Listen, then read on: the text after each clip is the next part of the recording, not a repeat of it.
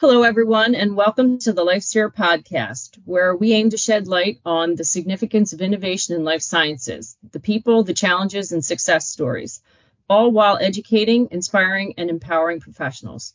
And today, I am honored to have as my guest Dr. Renee Stewart, PhD, co-founder and chief scientific officer at Levolta Pharmaceuticals.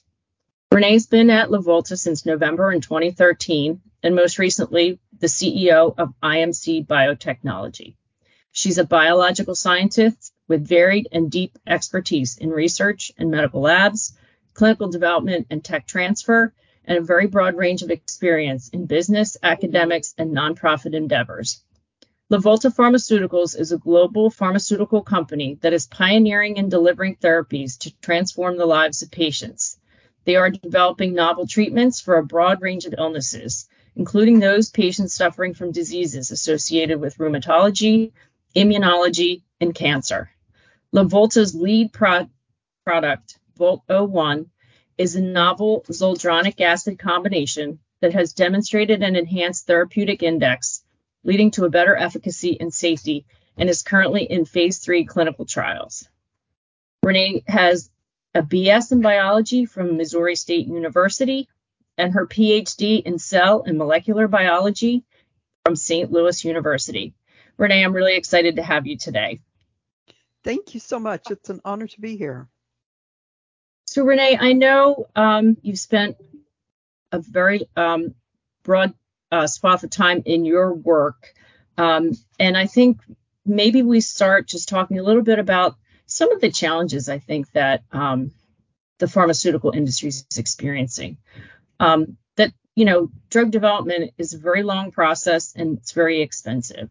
And maybe a lot of folks aren't aware of that, but that there's also a lack of effective new treatments to solve the problems that consumers and patients are having, and that the risk of pharmaceutical development is becoming greater because of the very high upfront costs to develop, test, and release new products. And many products fail in the clinical trial stage, or just don't gain FDA approval. And that's just a huge challenge, and there's a lot of cost associated with an unsuccessful product. You are absolutely right about that, Kathleen. And that is where I think a company like Levolta can really play a part. Because as you said, drug development is extremely expensive.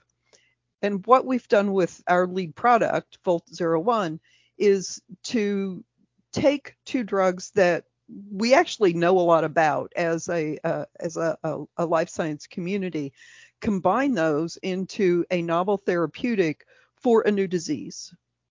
So in our case, we are looking at osteoarthritis. And again, as you mentioned, there are many diseases out there where there are not really good options for treatment. And I think osteoarthritis is really one of those. We don't have anything that affects the underlying disease.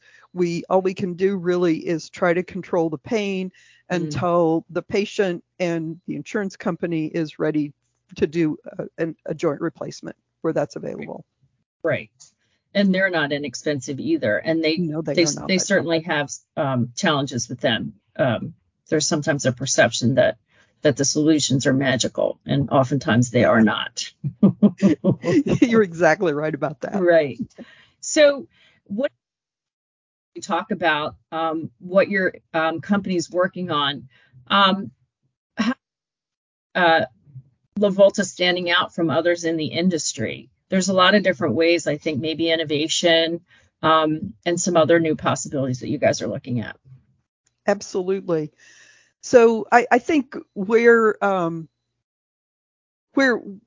like to think we are innovative is really in the thought process that we bring to the process of drug development. So just as an example, I'll tell you the story of how we discovered that Volt-01 was useful for osteoarthritis. That was not our plan. I'd like to say it was, but it wasn't. We were actually developing sort of a better mousetrap type of drug. And in the proof of concept trial, those patients who also had osteoarthritis came back and said, yeah, I was fine with it, but I haven't walked this well in years. Oh, wow.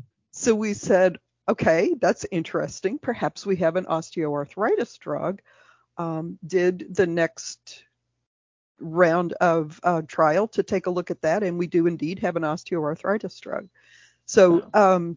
I feel like part of our innovation was in realizing that and realizing the the massive good that could be done across that patient population with something that was really pretty straightforward and will be pretty easy to administer and will only require a once a year administration.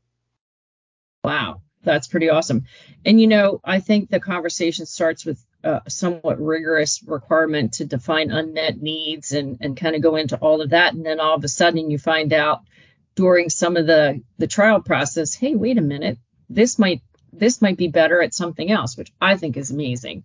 And I think that's part of the whole process of the testing and the trials. Um, I think when you're talking about innovation, um, and the way that I think a lot of the healthcare and life science industry is embracing technology to kind of help them do things better, faster, in no way replacing the people, but kind of optimizing workflow processes and things like that.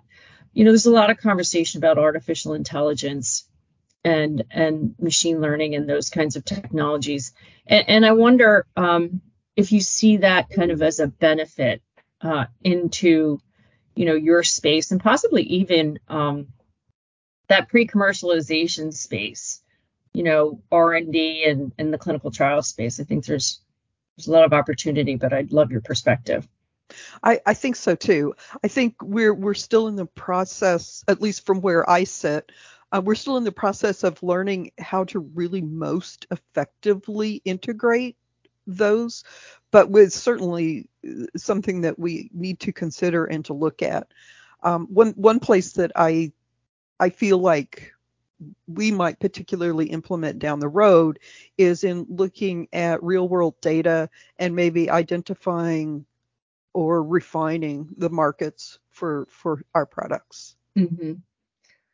We have done a little bit of work in that real world data space. And one of the challenges is that the data, it's only as good as the data that you get. And sometimes we don't have all the data from all the populations that we'd really like to have a full solution for.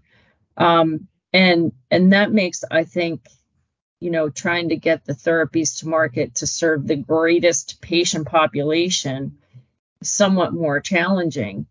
And I wonder how do you guys view? I think the data is amazing and it's providing an awful lot of good. But I wonder, do you have any thoughts on, you know, as far as challenges go, what do you think you might see as the most urgent challenges in your space, as you're looking at, I'm sure there's a vast and wide opportunity area, but the challenges can be really urgent in some cases. And I'm just wondering what your thoughts are on that. So are we talking in the technological space or in the disease space? I was thinking in the disease space because technology can only help once it knows where it's needed. Yeah. It follows kind of it. It can be innovative in some cases, but really technology is in support of some greater good there. Yeah. Great. So I'll really confine comments to the osteoarthritis space since that is where we are with our lead product right now. And there are two main things that are badly needed in the osteoarthritis space. One is effective pain control. Osteoarthritis is painful and it's a chronic pain and it lasts for years. Mm-hmm. And what we have right now, I mean, it's not that we don't have anything. We have both over the counter and prescription analgesics. And those that it does include the opioid tramadol. Mm. which can be effective. And we also have some assistive devices that will help people take some of the weight off of affected joints. We have intra-articular injections that will help with the pain to a certain extent. But the the analgesics come with their own problems, not least of which is that they eventually fail. Yeah.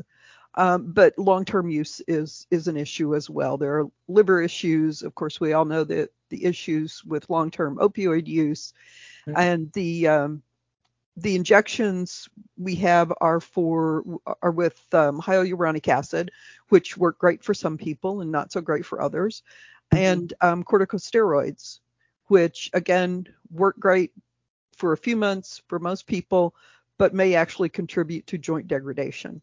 Mhm. So we just don't have really good options. Mhm. Then, of course, the one of the biggest things for osteoarthritis is that we don't have anything that modifies the underlying disease. So right now, the best that we can do is try to control the pain until we can replace the joint, right? Right. Right. Which That's is right. it's kind of sad. Um, but that's where we think Levolta's Volta 1 is going to really make a difference for patients, because we're seeing really excellent pain relief up to almost 12 months in some cases on a single infusion. And we also believe that it's affecting the underlying disease. So in phase 2, when we looked at the bone marrow lesions that often develop due to bone remodeling during the course of osteoarthritis, we actually saw a reduction in bone marrow lesions with the use of Volt 01. Wow. So we really feel like we're going to make a difference for patients.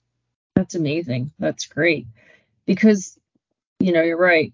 It's the underlying root cause that sometimes isn't solved. And there's just kind of sort of like, um, the side effect or the problem that arises because of it that you're treating. And that can be, it can be difficult as far as continuing quality of life and all those other things. Right.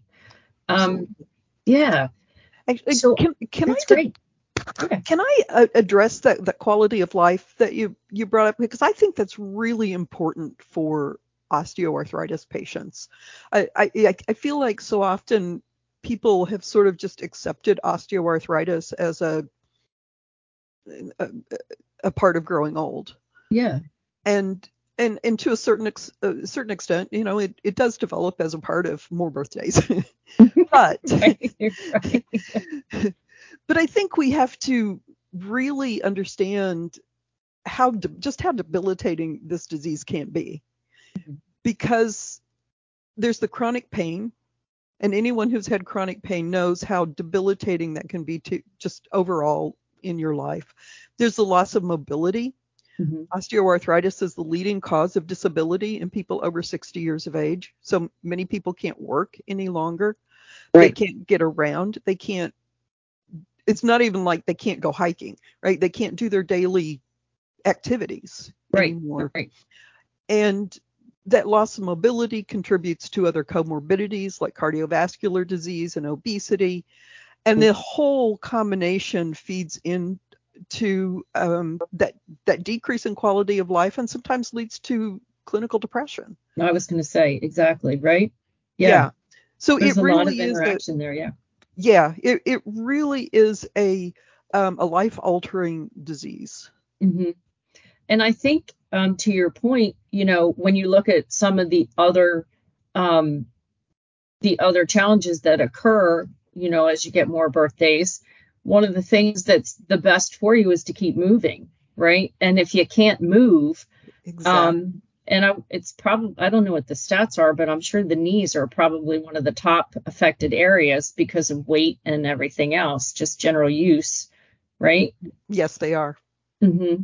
So that whole challenge is just, a cyclical decline that just contributes to the other things that you can no longer do. And, you know, I often think that, to your point, it can contribute to depression. If you can't get out and take care of yourself, go do what you used to do or where you need to go, certainly is to have an impact And the not being able to work. I mean, for those of us that are fortunate enough not to have to be outside or do any kind of sort of heavy, lifting and those kinds of things. But I think it's a great point. So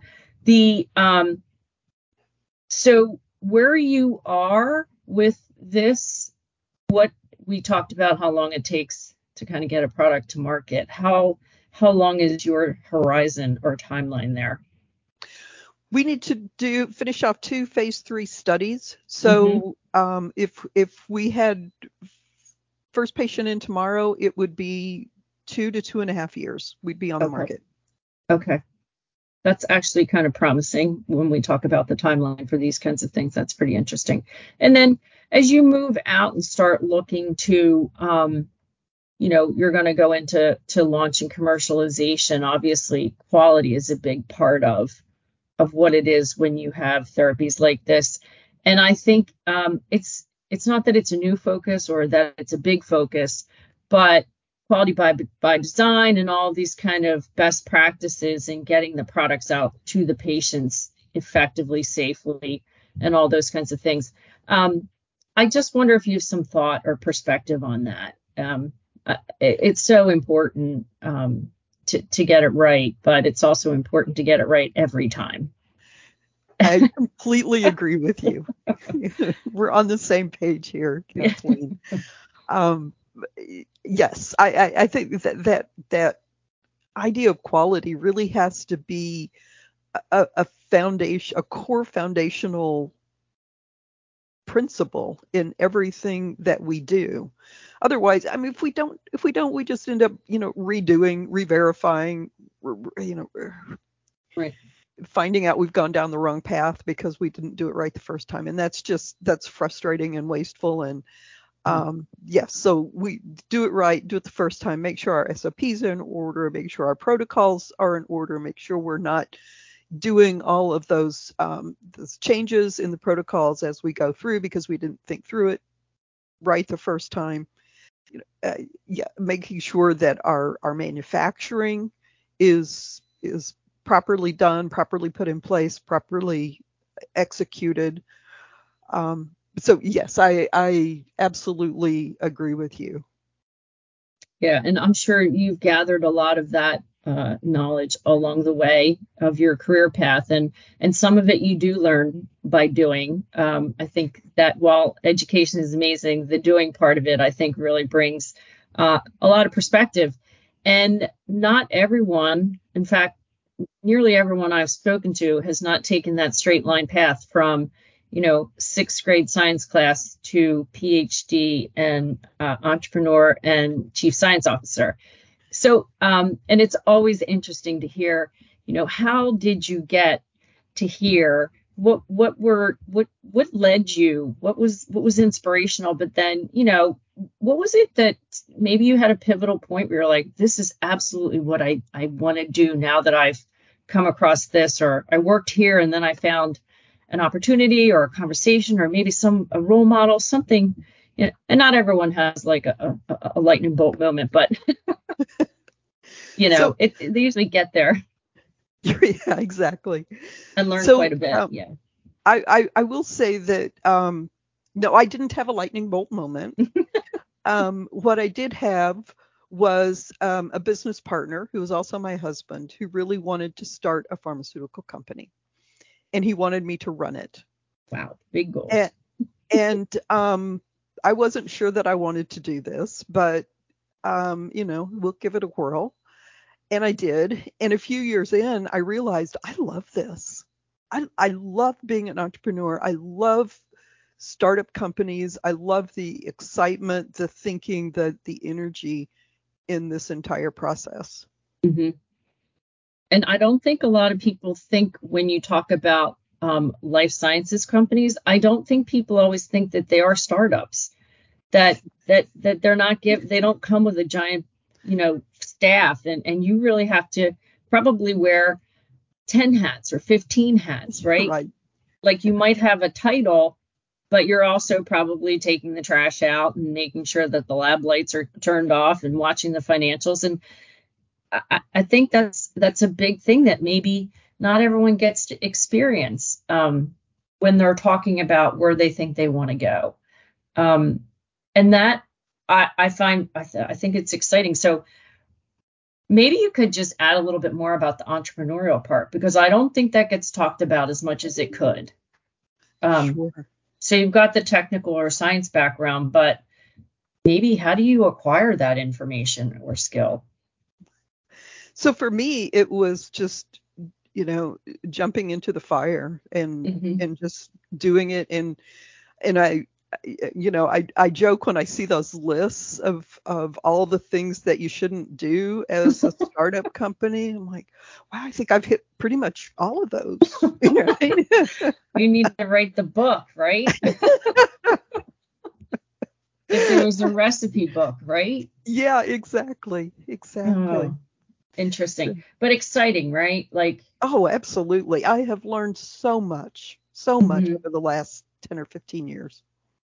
And I wonder, so one of the things that I think makes work not work is if it actually, it contributes to what it is that you think you wanted to be here for. Do you learn something? Does it fulfill something in you that you've wanted to kind of, I don't want to get dramatic, but, does it fulfill things that you're thinking about from your perspective of why do you do what you do every day? Why do I get out of bed? And I think that's what creates what I think people see as passion to do the stuff that this industry can have a lot of not positive outcomes, in many cases, and we just work to change that needle just a little bit farther north so that we're getting one more outcome that's better than the last. Yeah, absolutely. I absolutely agree with you. And I think as we're looking at sort of going back to the comment that you made earlier about not really knowing what you want to do when you're in sixth grade, or not appreciating the path that you're going to follow to get here. I always feel like there are a couple of questions to ask ourselves. One is, as I'm looking at something about and deciding, do I want to do that? Should I do that? Should I not do that? And I guess one of the questions is will it be useful? Will I, like you said, move that needle? Will I learn something? Will I gain new skills? Will it be useful? And then the other question is, and again, it's kind of getting a little esoteric here, but will it feed my soul? Right. Yeah. Is there something about this that makes me feel like a better person? And I think that's very important. Yeah, I think so too. And I think, if either one of those is true, then it's definitely worth thinking about. If both are true, then you should jump in with both feet. So I think maybe one of the things that I've heard a lot of women who have been in or near roles like yours, it's very important to think about the next generation. What are we doing to make sure that we can continue this good work and make it possible for the next generation to contribute? One of the topics that I hear a lot about is the STEM programs, and that we really need to kind of focus on providing the framework for success. You can't graduate with a PhD in cell biology if you didn't take any science before you went to college. It's very difficult to get there. So I think that's very important. And what I've seen in kind of the work that you're doing is, and I'm going to shift the conversation to kind of outside your work world, is the Women in Bio organization. I know you're winding down your role as the chapter president for Women in Bio in the greater Philadelphia area. And I'd just like to hear a little bit about, has this organization kind of fulfilled those two questions that you just mentioned a little bit before? And maybe comment a little bit on the way that these organizations are kind of creating that framework for the next generation. I don't know that we had them maybe back when we were starting. I didn't find them back, when I was a postdoc. Hmm. And I've been to answer your question about did women in bio fulfill those two questions for me? Absolutely. And in ways that I again didn't anticipate that it would. I joined Women in Bio, I think about the first year after the Philadelphia chapter was established, and found it to be probably, well, it was the most warm and welcoming group of people that I had ever interacted with in a professional capacity. And so I kept going, right? Hmm. And so eventually I wanted to be more involved. So I went on to the leadership team, first in membership, and now, of course, worked my way up to chapter chair, which has just been uh, an amazing responsibility.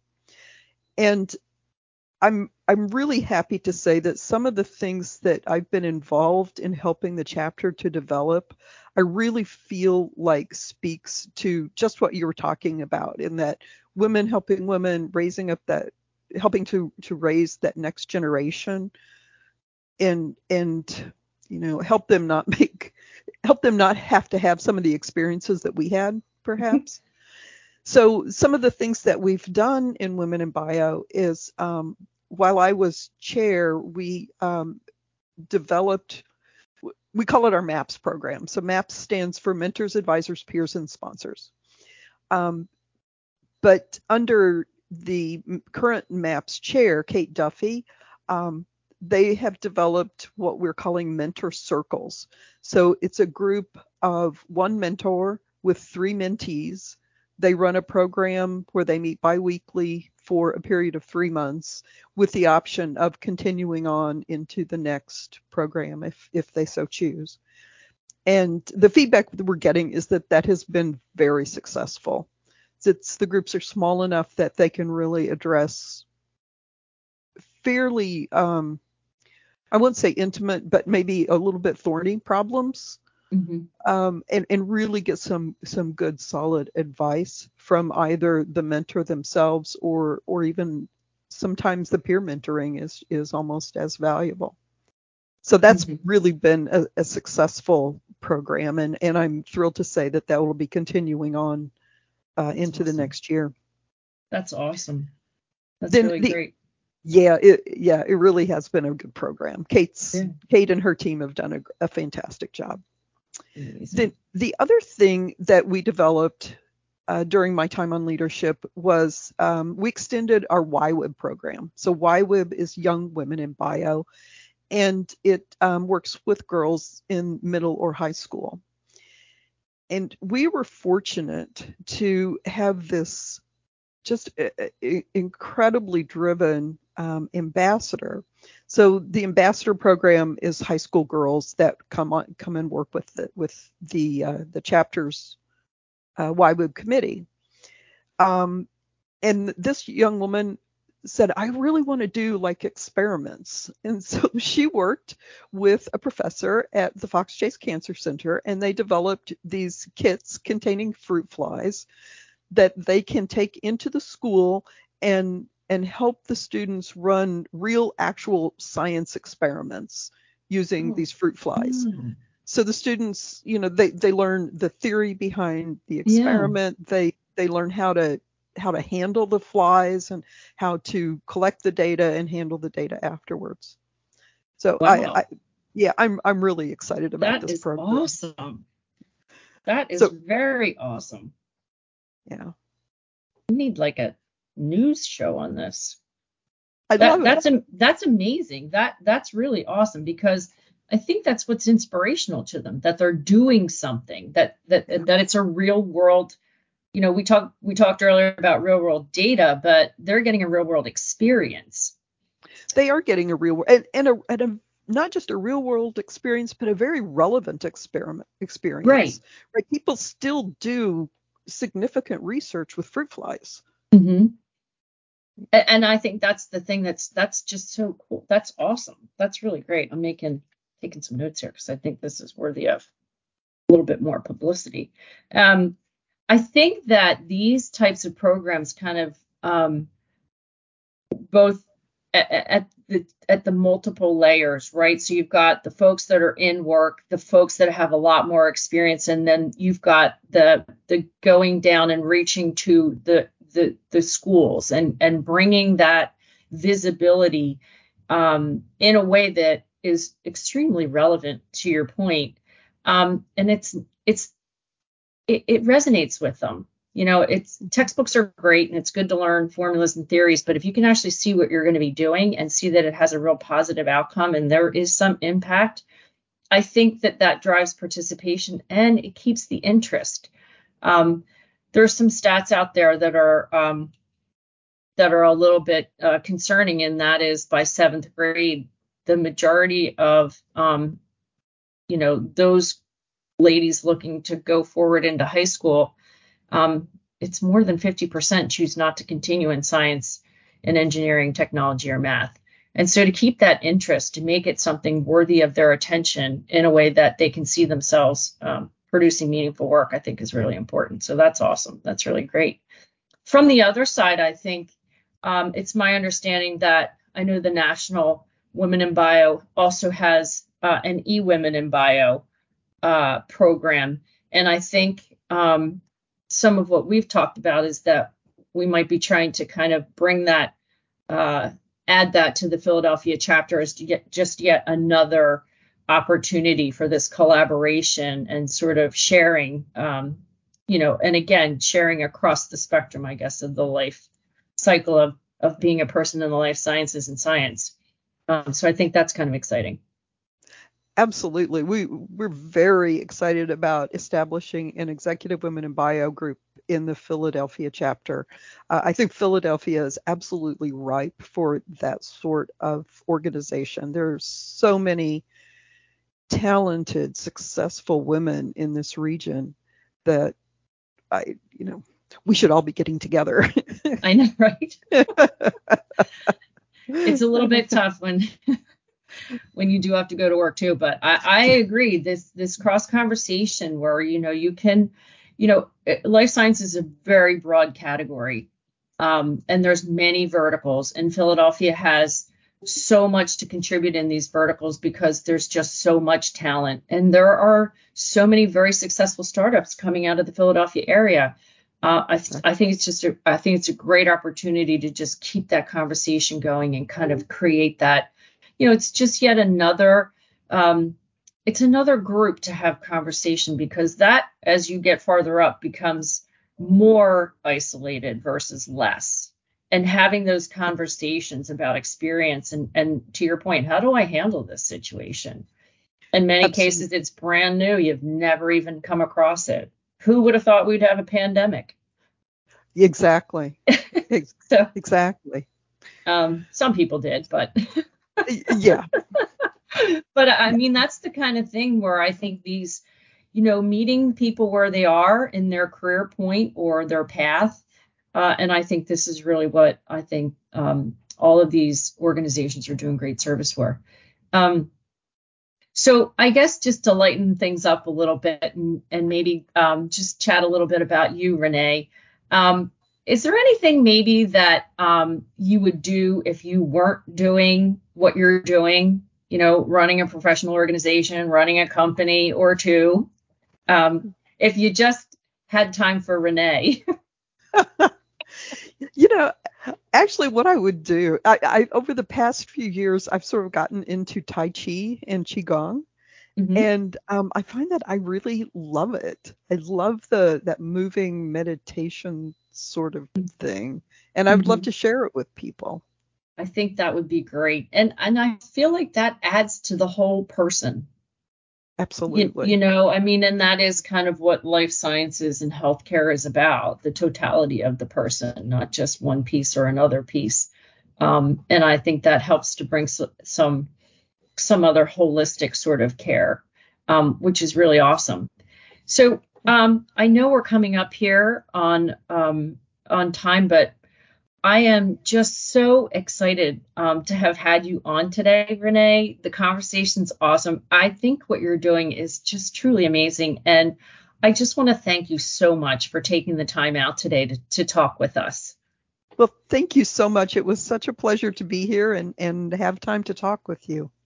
All right, Renee, thank you so much, and I'm hoping to see you in the near future. Thank you very much. Thanks for joining us today. We hope you enjoyed this episode of LifeSphere, where we talk with leaders in the life science industry about what inspires them and how we all can work together because the patient is waiting. Please find us on Spotify, Pandora, and iHeartRadio. Like, subscribe, and share this podcast with your friends and colleagues. And we look forward to joining you on the next episode.